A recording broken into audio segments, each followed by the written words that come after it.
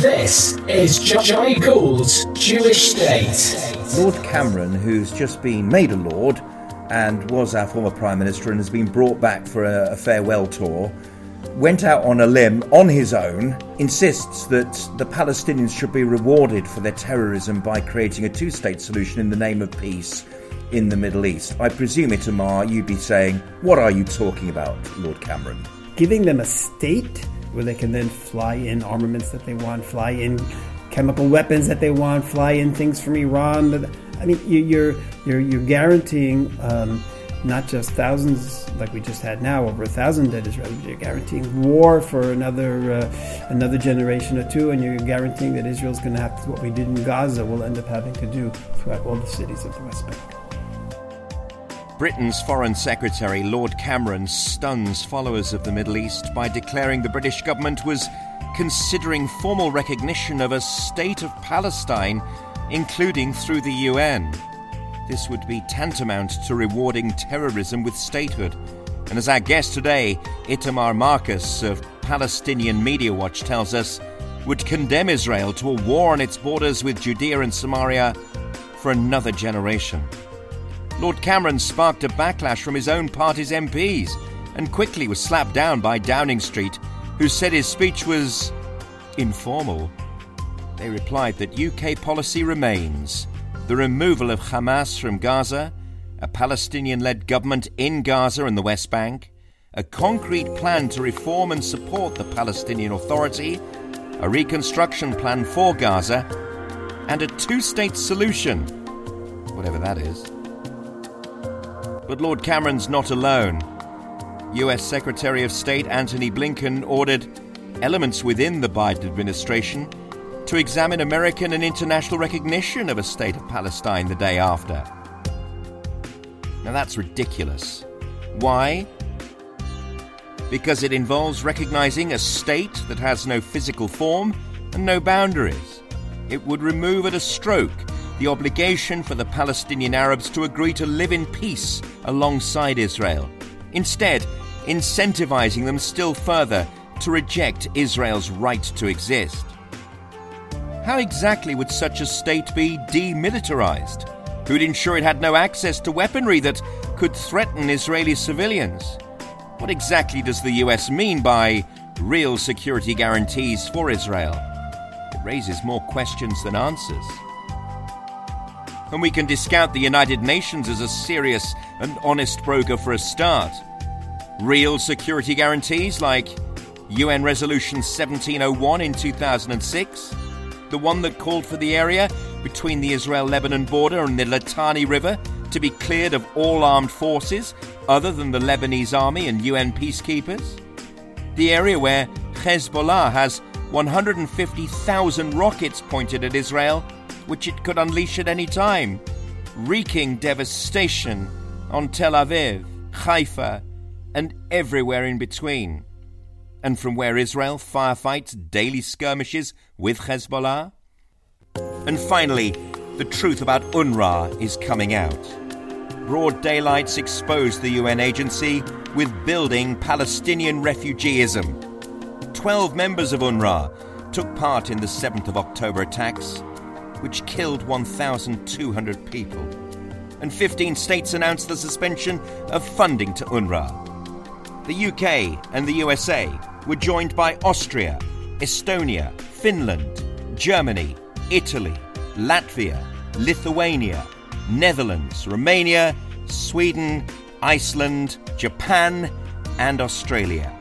And together, these states, as well as the European Union, were collectively donating approximately $500 million annually. UNRWA is a front for the Hamas terror state in Gaza. There's absolutely no getting away from that. And Hillel Neuer, Executive Director of UN Watch, delivered this withering testimony to the US Congress. 1,200 UNRWA employees in Gaza are part of Hamas or Islamic Jihad, meaning actual operatives within the political and military organizations.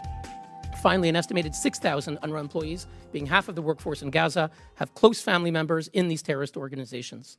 Now, UNRWA's top donors, the United States, Germany, Britain, Canada, and many others, have just announced they're freezing funds.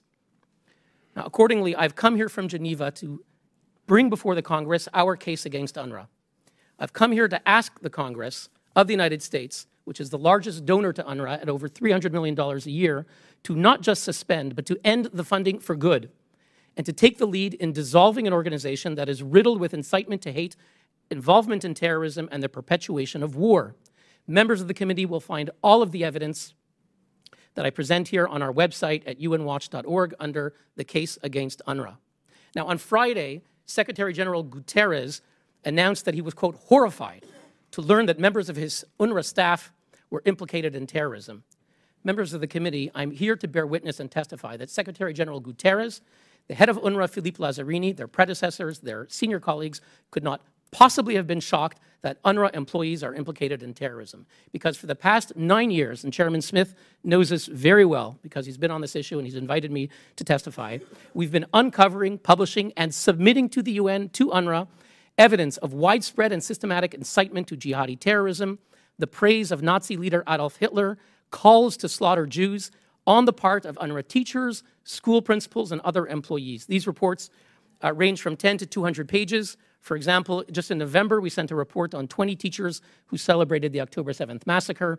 In March, together with Impact SE, we identified 133 UNRWA teachers and staff who promoted hate and violence on social media. In June 2022, we released a report called UNRWA's Teachers of Hate and included the following Facebook post by Elham Mansour, quote, an UNRWA teacher, quote, by Allah, anyone who can kill and slaughter any Zionist and Israeli criminal and doesn't do so doesn't deserve to live. Kill them and pursue them everywhere. They are the greatest enemy. All Israel deserves is death. This is an UNRWA teacher statement on Facebook. We sent it to the UN. They did nothing. We sent them reports in 2021, 2019, 2017, 2015, numerous reports. They never contacted us for information. They refused our repeated written requests to meet to discuss the problem. They cannot say they didn't know. Mr. Guterres knew. The head of the UNRWA knew. The United Nations knew. They simply chose not to act. But it's much worse than that. From the beginning, their response to our reports was to attack us for doing the work they failed to do. If we look at Christopher Gunnis, the longtime UNRWA spokesman, he's now come back as a surrogate, giving interviews on Al Jazeera. He said on Twitter the following in response to our reports, quote, appeal to journalists, please don't turn UN Watch baseless allegations about anti-Semitism into a he said, she said story. It's a non-story. Quote, UN Watch makes a fool of itself again, credibility dead in the water. Will anyone believe them again? Quote, he's interested to find out more about UN Watch's political and financial affiliations since its establishment. Can anyone advise? This was their response to smear the messenger. They are not interested in finding out the root problem of incitement to terrorism. In June 2022, when they had to suspend 6 out of 10 of their employees under pressure from the US, UNRWA Deputy Commissioner General Lenny Stenseth, who's now the Director General of the Norwegian Foreign Ministry, she informed donor states and put it on her website that, quote, the real intent of UN Watch, my organization, is, quote, to destroy and not build, and to invite conflict, not build a lasting peace. Now, the US and other donors have asked UNRWA to investigate and to ensure accountability. I can tell you for a decade, UNRWA has shown itself to be unwilling, unable, and unfit. Founded in 1949, UNRWA has been a long-standing key to ensuring Palestinians are kept in perpetual refugee status, generation after generation, as pawns against the Jewish state. UNRWA and the issue of Palestinian refugees is not marginal to the Israel-Palestinian conflict or one of many important issues. It is the issue, and without it, the conflict can't be understood. Without addressing it, the conflict cannot be resolved, says friend of Jonny Gould's Jewish state, Dr. Einat Wilf. The idea that the Palestinians were intergenerational refugees possessing a right of return that supersedes Israeli sovereignty to settle in Israel became the most deeply held markers of the Palestinian identity and its national ethos. And Palestinians always clearly say that UNRWA means return, but West-splainers keep saying it's for aid. UNRWA exists only for the purpose of perpetuating refugeeism until that day of return, and UNRWA needs to be dismantled and defunded precisely to end that fiction, she says. So where to from here? This is UNRWA, the worst thing that ever happened to the Palestinians, says today's guest, Itamar Marcus. He's the founder and director of Palestinian Media Watch, founded in 1996 to capture the mood of the Palestinian world. They started reading the papers and found that school books and children's programs indoctrinated children in Jew hate. The Fatah children's magazine, aged 6 to 15, Fatah's goal was to destroy Israel. Fatah is a national liberation movement. Its goal is to liberate Palestine, that was stolen by the colonialist and aggressive Zionist movement, that is to say Israel's foundation in 1948. And as Haviv Rettig Gur, senior Times of Israel columnist, told me a couple of episodes back, the Palestinians believe the state of Israel is dislodgeable. It can be removed. The Palestinian political world has a story about us. But the foundation of the story is that we are dislodgeable. We are removable. We are of a type, and the type changes. Sometimes we're imperialists, sometimes we're colonialists, sometimes we're crusaders, in Hamas's more Islamic language.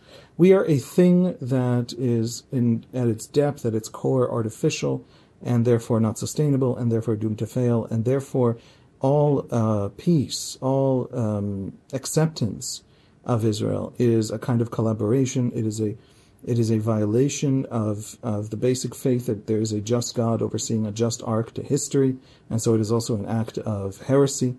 There are different discourses that have different ways of saying that and different extents, and some are secularized and some are much more religious. But nevertheless, that is the story of the Palestinians about us. 75% of Palestinians support the Hamas October the 7th attack, and 60% extremely support. 98% feel a sense of pride as a Palestinian, 94% to a great extent. Itamar concludes the PA is the source of the problem, and the PA cannot be part of the solution. Instead, Europe, the UK, the US, with Abraham Accords countries, together with local clan leadership, accepts responsibility for governing and education.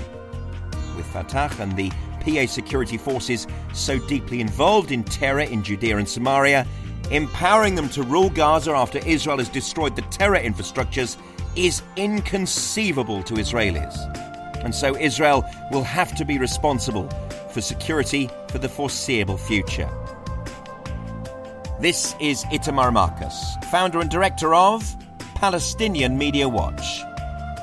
Itamar Marcus, welcome to Jonny Gould's Jewish State. Pleasure to be with you. You have just produced an incredibly detailed report on UNRWA, and you've called your document the worst thing that ever happened to the Palestinians. Can you please elaborate on that as the world is coming to terms and understanding what UNRWA is really about? So there are two different sides to UNRWA. First of all, which has had a lot of exposure recently, and that is that they've been very much involved in terror, hiding terrorists. Hundreds of their workers, if not more, have been involved with Hamas. Their education has been breeding ground for terrorists. But what I'm focusing on is something even more than that. It's even if they weren't terrorists, it's the worst thing that ever happened to Palestinians. Because let's just look at the numbers over here. In 1948, there were 750,000 refugees. In 2024, there are 5,900,000. The UNRWA is not intended to solve the refugee problem. It's intended to perpetuate the refugee problem. I just want to compare this to the United Nations High Commission for Refugees, which was established in 1950 after World War II to deal with all the refugees from World War II. And if you look on their website, they write that they have helped over 50 million refugees successfully restart their lives. So the UN High Commission was successful in rehabilitating 50 million refugees, and the Palestinian Authority couldn't do it. The UNRWA couldn't deal with 750,000, and it turned them into almost 6 million. And that's why UNRWA is the worst thing that ever happened, because all of these, just about 6 million, because most of the original people have died already. In other words, 6 million people were born into the prison of refugee status. A person has a right to be born free. A child doesn't have a right. It should not be born into a status of refugee. He should be born free. And UNRWA literally has imprisoned 6 million Palestinians. And that's why I say it's the worst thing that ever happened to Palestinians. Give them freedom. Let them be born into a life of freedom. And this idea of defining actually what a refugee is generations later must be a problem to nearly 6 million in 2024. Now, I just have to tell you how... Now, the Palestinian Authority is the one who is leading this. The Palestinian Authority is the one who denies Israel the right to exist, and therefore it says these refugees have to go back into Israel proper. And just to give you an example how absurd this is, the Palestinian Authority, this is according to their official statistics, they define 42% of all the residents of the West Bank and Gaza Strip as refugees. In other words, they're living in the Palestinian Authority. They're defining them as refugees, and they say 66% of the Palestinians in the Gaza Strip are refugees. So how could that be? It's already been independent of Israel since 2005. So why are they calling them? Because that's the point. The PA isn't satisfied that they live in Gaza. They're not satisfied that they live on the West Bank. They're only going to be satisfied if they inundate Israel with millions of people. And for that reason, these are political pawns. They're not refugees. They're born, and the PA says, okay, I'm going to call you a refugee because that's going to make peace with Israel impossible, because ultimately we're going to destroy Israel through the refugees. I'll just show you how far the PA takes this, even endangering the lives of Palestinians. During the Syrian civil war, there are refugee camps, Palestinian refugee camps in Syria. And a lot of the Syrians in the refugee camp are being killed. So Israel offered to let them come into the West Bank on the condition that you take them off the refugee polls and they're not declared refugees. And this was the statement by Abbas's spokesman, Nabil Abarodena. He said, quote, Abbas rejected the condition set by Israel that anyone who enters the territories of the state of Palestine renounces the right of return to Israel, which President Abbas absolutely refuses. Abbas made them stay in Syria. And you know what happened in the end? 4,000 of those refugees were killed in the fighting because Abbas refused to let them in. Why? Because they would give up their refugee status. For him, it's more important that they die as refugees than they live as free people. That's the Palestinian Authority.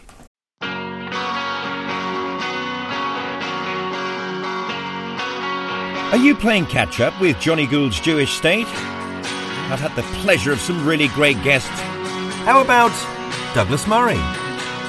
Israel is a rare country in the West in that it does buck many of the trends. I think there isn't a fertility rate problem in Israel. For instance, as there is in most European countries. There is a strong feeling of nationhood and of the depths that the country needs to call upon in order to unite its people. And Hillel Neuer, whose UN Watch keeps check on the excesses and mission creep of the UN human rights in Geneva. The challenges are great. They're not going away. I am concerned by the cultural revolution that we've experienced in America in the past 5 years, known to some as the woke revolution, where there's a kind of a McCarthyism. If you say something, it could be canceled and fired from your university, from your corporation, from a journalist, and often it's an anti-liberalism. So that to be honest, really scares me, because we need our democracies to be healthy, to be honest, to be truth tellers. So I am deeply concerned. If you like Jonny's regular podcasts, think about making a donation at either patreon.com/Jonny Gould or buy him a coffee. He loves coffee. ko-fi.com/Jonny Gould.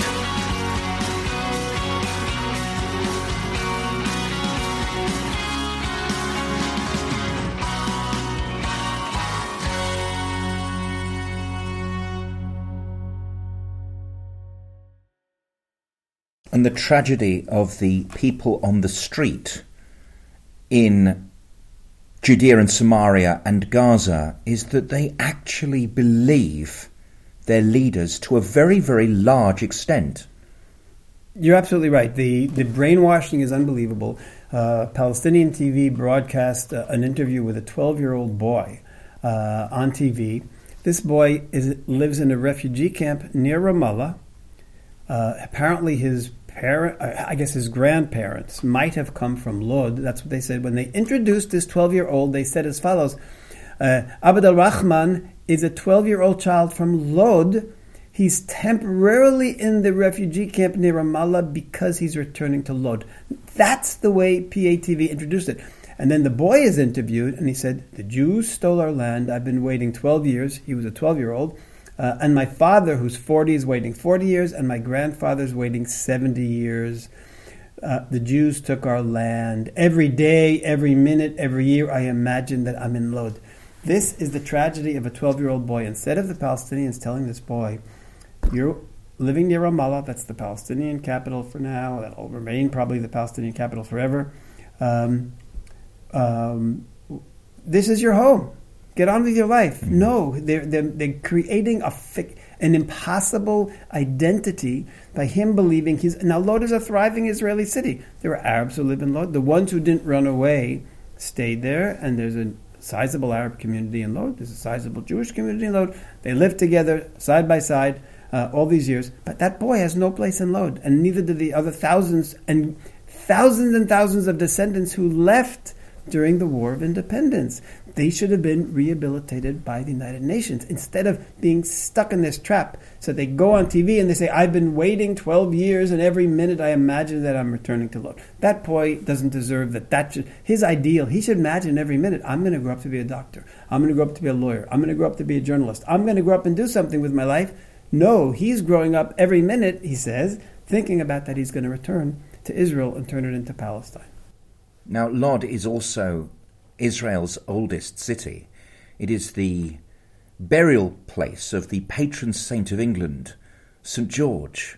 And it is a place where you say there are indigenous Arabs who live in emancipation and democratic freedom among Israeli Jews. But there have been problems in that city since 2021, haven't there? In other words, some of the Palestinian propaganda is starting to infiltrate the non-Jewish people in that city. Unfortunately, the Palestinian propaganda is very much directed at Israeli Arabs. They don't want them to identify as Israeli Arabs. But I have to just tell you something, an incredible statistic. After October 7th, the number of Israeli Arabs who identified as Israelis jumped some 20 or 30%, from like 40 or 45% up to something like 70%. They were so horrified by what Palestinians had done. They said, no, I'm not a part of that. I'm an Israeli and I'm living in Israel. We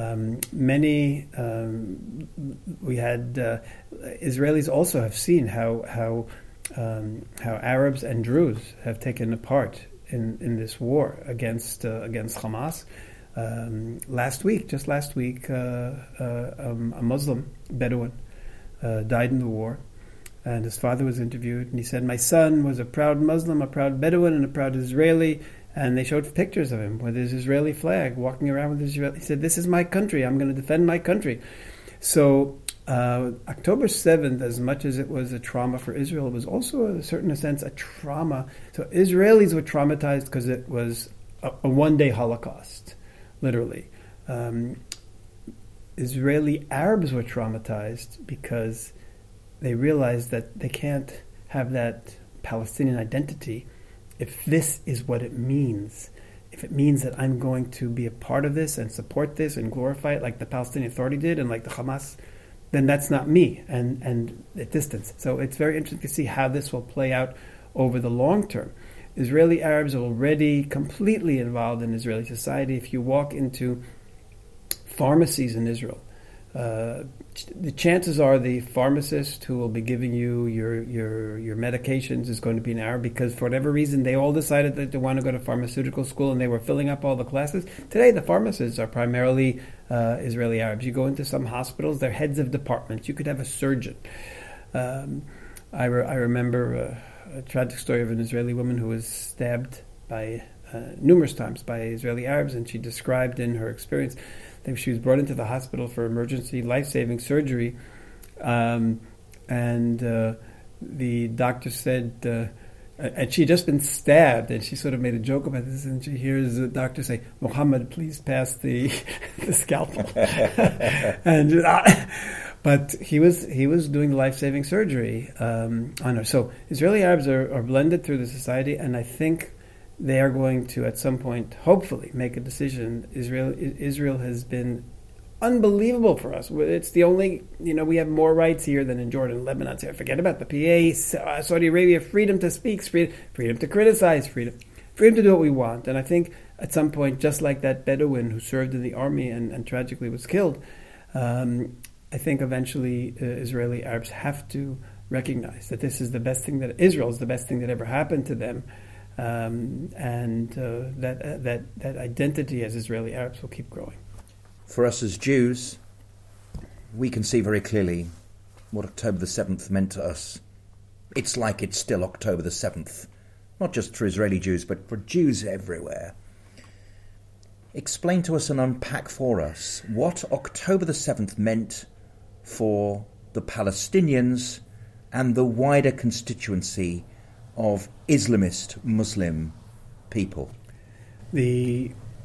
Everybody focuses on Hamas as the perpetrators of October 7th, but we at Palestinian Media Watch, we're looking for long-term trends, and what we found is that the Palestinian Authority has been incredible in their support for what happened. So, for example, on official Palestinian TV, the day afterwards, a member of Fatah, a Fatah leader, goes on TV and said it was a morning of victory, a morning of joy, a morning of pride. Another Fatah leader said, this is already a month later when everybody knew about every bit of the atrocities, our people in the Gaza Strip made our heads touch the clouds.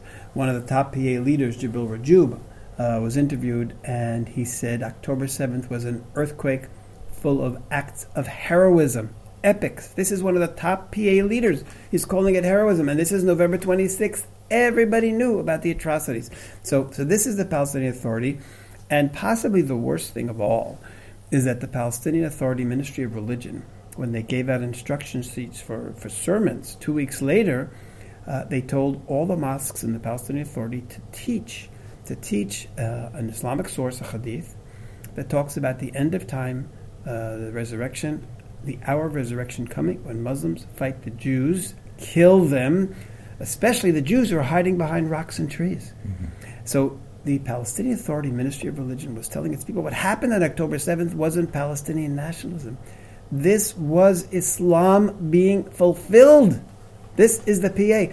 Hamas is supposedly the religious one, the Islamist. The PA was telling its people this was fulfillment of Islam in absolutely no uncertain terms. Today, I wish to present our new report called UNRWA's Terrorgram, which I've handed to each of the members, and it's on our website, unwatch.org.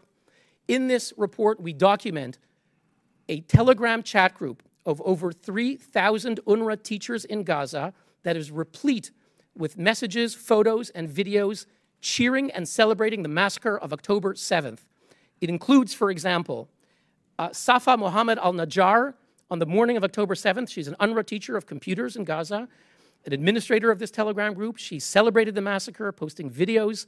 She praised the Hamas Mujahideen, the holy warriors, as they massacred, mutilated, and raped Israelis. UNRWA English teacher Abdallah Mejez shared a message from Hamas urging Gazans to stay put, to ignore Israeli messages asking them to evacuate for their safety, effectively doing the work of Hamas to ask Gazans to be human shields. This is an UNRWA teacher. Abdul Karim Mejer, in our report, an elementary school teacher, celebrated the Hamas terrorists, saying, quote, "May Allah keep their feet steady and guide their aim." When a group member wondered what these heroes, the terrorists, as they're perpetrating the massacre, what they were brought up on, Mejer replied, they imbibed jihad and resistance with their mother's milk. And a few days later, this UNRWA teacher asked Hamas to execute their Israeli hostages. When Stefan Dujarric, the UN spokesman, was asked about our information, he replied on January 11th, quote, I mean, UN Watch, they have a track record. And I think from our end, it speaks for itself. He tried to disparage us. Just to conclude, we have massive incitement to terrorism. Prominent people have said bad apples. It's a few bad apples.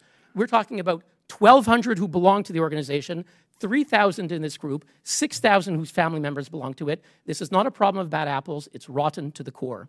We've talked about incitement. We've talked about acts of actual violence. And finally, let's get to the core problem. And with that, I conclude. The core problem of UNRWA, the very purpose of the agency, is to perpetuate the war of 1948, to send the message to Palestinians that the war of 1948 is not over. Don't use cement to build homes, hospitals, and schools here in Gaza. Use it to build hundreds of miles of terror tunnels, to tunnel into Israel, to invade Israel, to go back to what your homes are. That is the message of UNRWA. We should not be surprised what happened on October 7th, because that is the message that these Palestinians got for more than 70 years in UNRWA schools.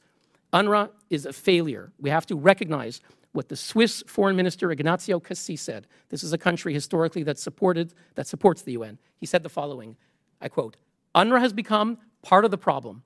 It supplies the ammunition to continue the conflict. By supporting UNRWA, we keep the conflict alive. It's a perverse logic."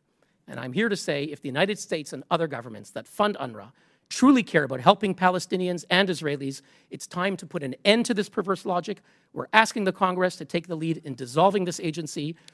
Thank you very much.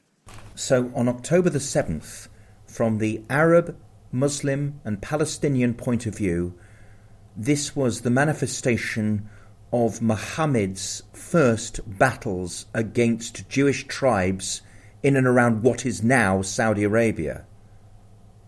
Very likely, yes. It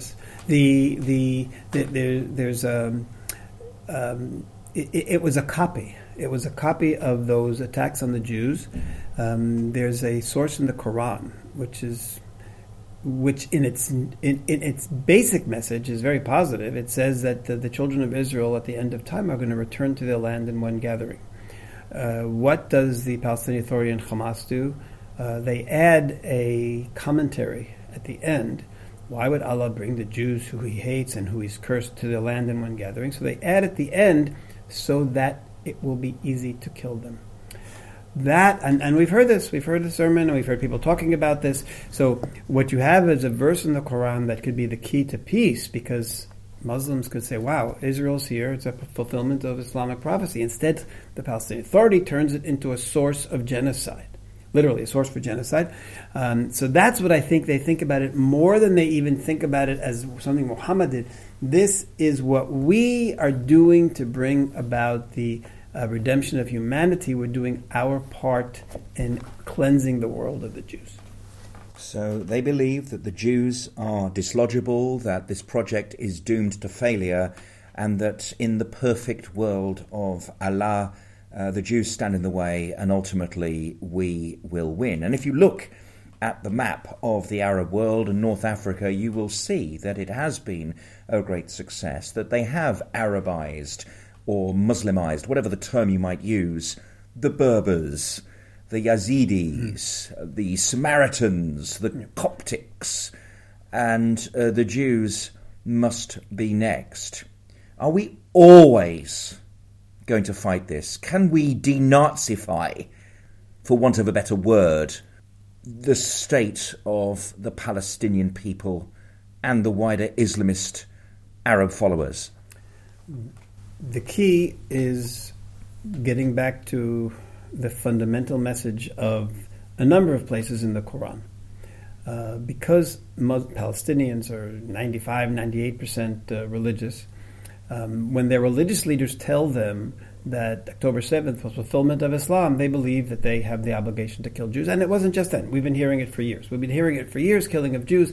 Anyone who kills a Jew and is killed in the act is a shaheed, a martyr, holy martyr. You're getting rewards from Allah. A suicide bomber who kills 20 Israelis is a martyr. So the PA is saying Allah wants killing of Jews.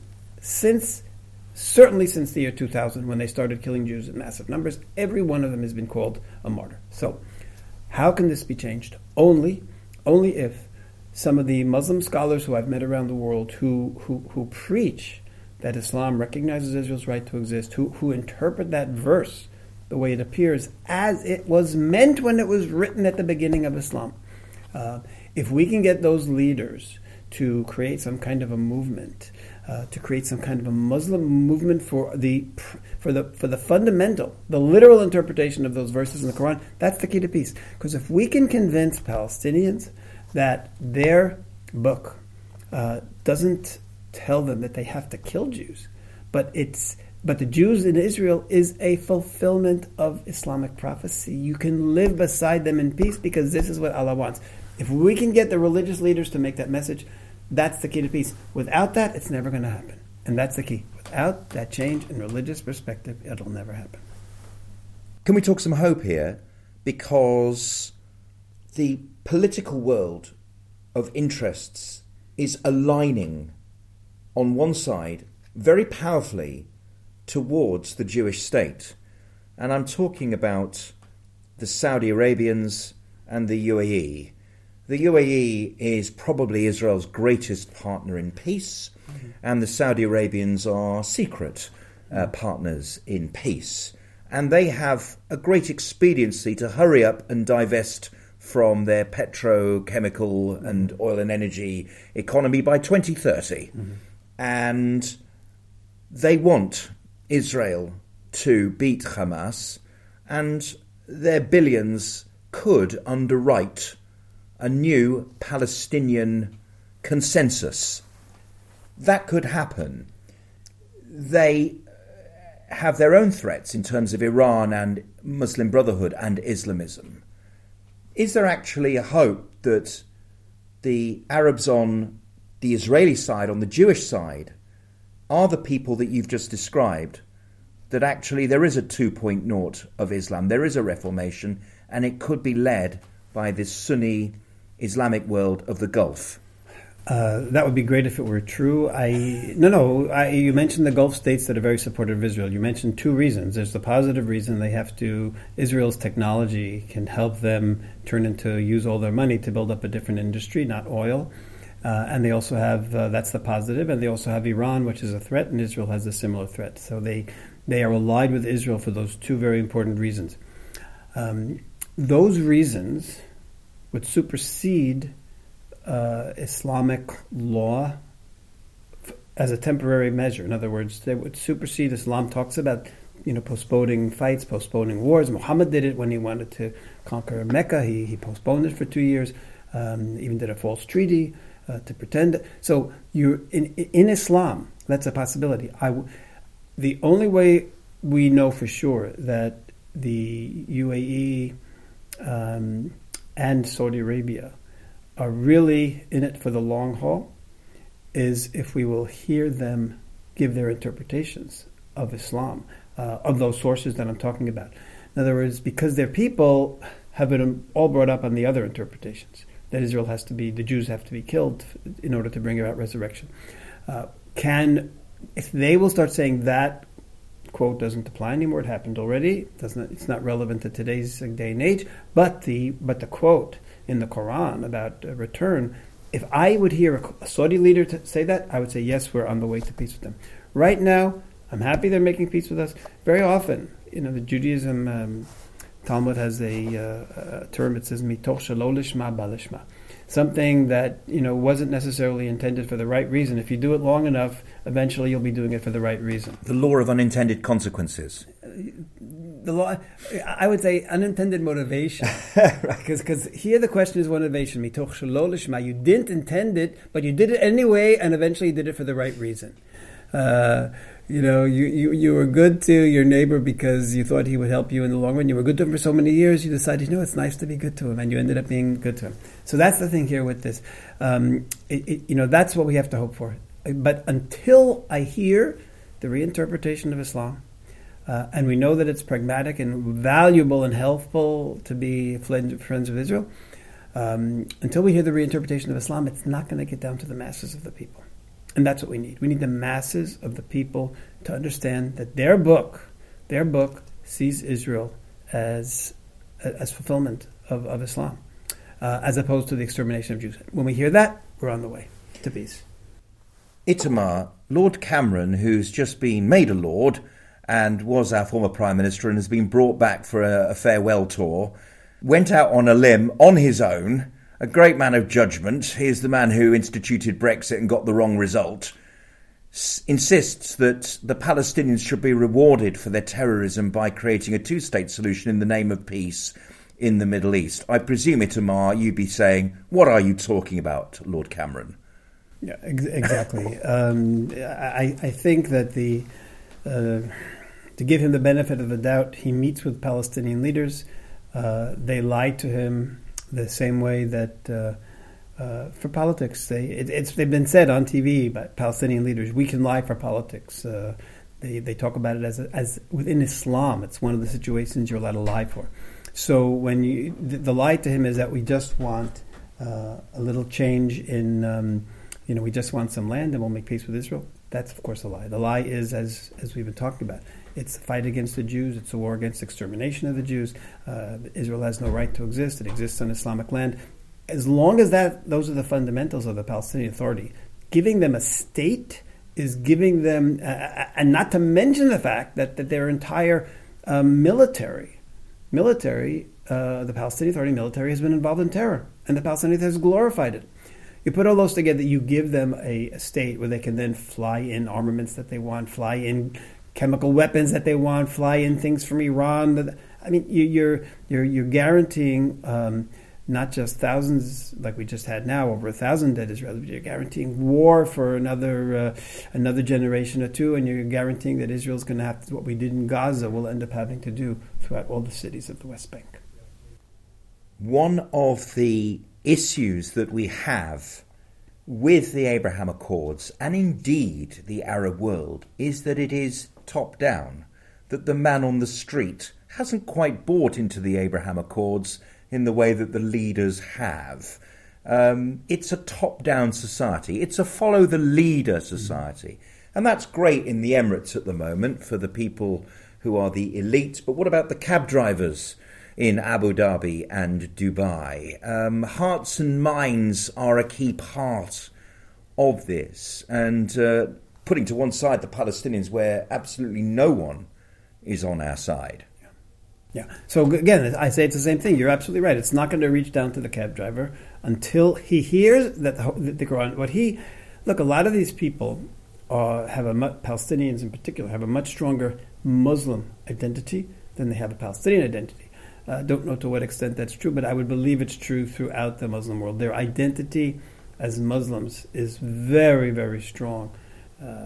Is a major part of their identity. So you cannot convince them to accept Israel if they've been for centuries. Well, I wouldn't say centuries, but certainly for 100 years. The first time that Quranic source was reinterpreted that we found when we checked it was 100 years ago by the Muslim Brotherhood, and during the time of early period of Zionism. That's when they said, okay, Jews are coming to here, so we can kill them. And before then it was interpreted, so at least for 100 years they've all been learning that Jews are coming to Israel. Israel exists in order to destroy the Jews. That doesn't conflict with the possibility of getting help from the Jews now. So we need the religious reformation in the UAE and in Saudi Arabia, and only then will it actually happen in the Palestinian world. Itamar Marcus, Palestinian Media Watch Director, thank you very much indeed for joining us here on Jonny Gould's Jewish State. Thank you very much for inviting me. There's a lot of competing attention for you, I do know. You're probably consuming more media than ever before to be right up to speed with what's going on in Israel and back home. I'm playing my part in the best way I can, using my journalistic and production skills to make the case for Israel via this, Jonny Gould's Jewish State, and I've done it since 2018. If you enjoy my podcast, and you'd rather it existed than not, that I kept doing it, you can support me very simply by buying me a coffee at buymeacoffee.com/Jonny Gould, because it really helps. Tell your friends, subscribe now if you haven't already, scroll back and look through the 120 previous episodes. And as always, thank you for listening. Jonny Gould's Jewish State is brought to you with Dangoor Education.